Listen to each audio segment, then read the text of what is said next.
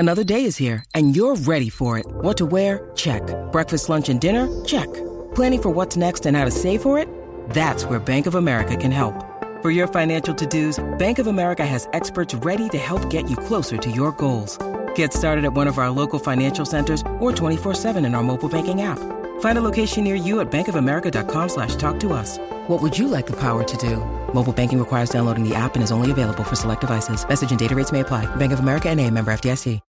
When you need mealtime inspiration, it's worth shopping Kroger, where you'll find over 30,000 mouth-watering choices that excite your inner foodie. And no matter what tasty choice you make, you'll enjoy our everyday low prices, plus extra ways to save, like digital coupons worth over $600 each week. You can also save up to $1 off per gallon at the pump with fuel points. More savings and more inspiring flavors make shopping Kroger worth it every time. Kroger, fresh for everyone. Fuel restrictions apply. No one is more locked in. From Thursday to Monday, no one is more locked into the NFL than First and Pod. Hosted by Danny Parkins and Andrew Filippone. That gets us to you, Bears and Saints. Yeah. The Bears did buy. Why? So I would not have done the move, but I assume you want to know why they did the move. Yeah. The reason why they did the move is because they're going to have top two or top five, or maybe at worst top 10 picks. And there doesn't seem to be an edge rusher that's worthy of going in the top five or maybe even the top 10. And their pass rush is pathetic. It's the worst in the entire league. And so they look at it as, we get a good against the run, good against the pass, B-plus pass rusher in Montez Sweat, who's 27 years old, in his prime, great character guy who they think they can sign, but they've given him a ton of leverage, and it would be an unbelievable, unmitigated disaster if they don't sign him to an extension, and then they can't use the franchise tag if they need to on Jalen Johnson. So they're playing a game of Russian roulette here, but they look at it as the last thing that this defense needs to be good when their secondary gets healthy is a pass rush. They don't think one is coming in the draft. And even though they've got cap space in free agency, there's no guarantee that any of these guys are going to actually hit free agency. Right now, it's like, oh, Brian Burns and Chase Young and Montez Sweat and Danielle Hunter. Well, you trade for Montez Sweat, you try to sign him. You trade for Chase Young, you try to sign him. You franchise tag Brian Burns. Like, there's no guarantee that one or two. So why did they keep Johnson then? Why did they keep Johnson? Because I think their plan is to sign Montez Sweat and franchise tag, or probably transition tag Jalen Johnson, and then let the market dictate his contract and then match the deal. That's my expectation. Listen, I would not have made the move because I think you should still be trying to lose games this year at this point.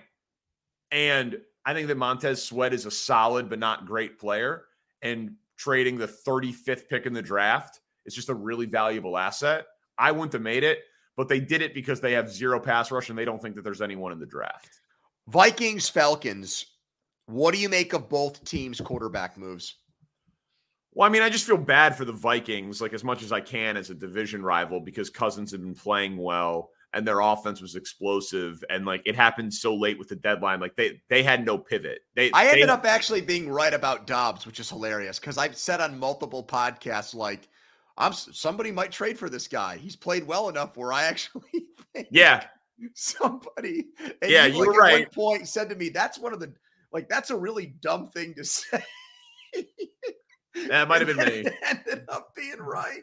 Yeah. Which is hysterical. Yeah. Just they didn't have a ton of moves, so they did the best they could. I don't really see that ending well.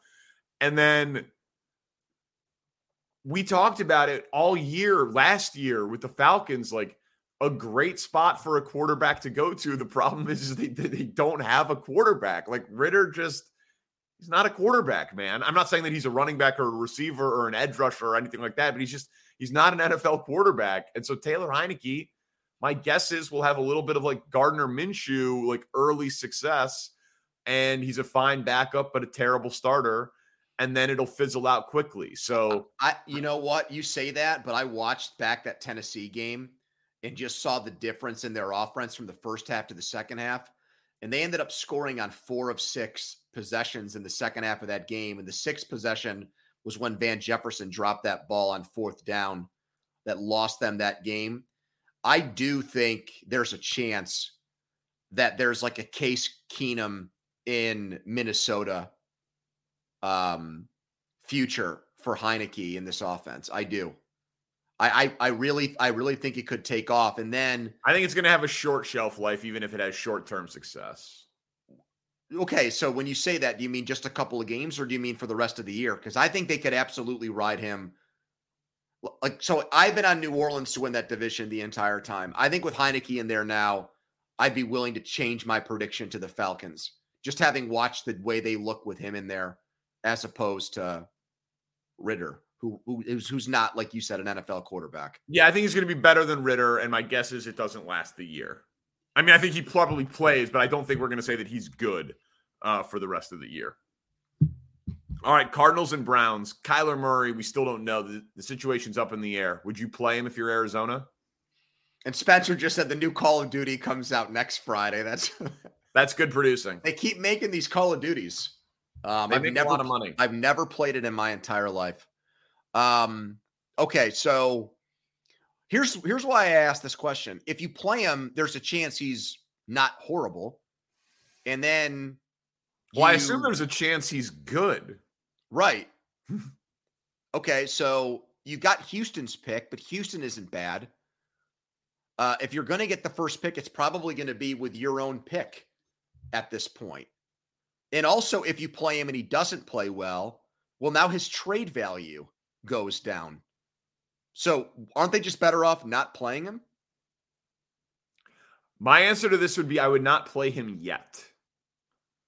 I would keep playing and hopefully losing games to give yourself more of a cushion to secure the number 1 overall pick with your own pick, as you said. And then once you feel like you have like one game of breathing room for that pick, then you can start playing Kyler Murray. But we saw how things have gone down to the wire. Yeah, it might not happen. So what's the benefit in playing him? Well, if you're going to trade him. Yeah, but don't you think somebody will trade for him if you don't play him this year? I mean, I assume that showcasing some degree of competence from him to the rest of the league. I think there's a better chance he looks like I think there's a better chance his trade value goes down in this. Well, what do you think it would take to get him right now? I don't think it would take much. So it's going to go down? Well, he'd have to be so good. He'd have to be, to me, if he's that good, then if I'm Arizona, like I might actually be in a situation where I end up wanting him to be my quarterback. No. Yeah. I know. Not with the number 1 pick. Well, okay. Because you paid him and he's coming off a huge injury. Let me tell you something. If he's that good, they're not going to have the number 1 pick. Not unless you wait until you've got 1 win and everybody else has 3 or 4. Yeah. When has that happened? I think you're painting a scenario that is highly unlikely. I mean, okay. Right now, there is 1 2-win team in the AFC, and it's New England. And then you've got the Giants and the Bears, and the Bears have the Panthers pick. So you've got 3 teams in the NFC and 1 team in the AFC that you're in contention with. And Chicago plays Carolina on 1 week from today. So one of those teams is going to get an extra win. Like you wait 4 weeks and you lose 4 more games and then you see where you are. Like there's still half a season left. I think the contract is so prohibitive. He'd have to be really good for his trade value to become anything. I think the Kyler Murray is going to be pretty much a straight salary dump. Just take the contract and we don't expect to get much back. We just want the cap space.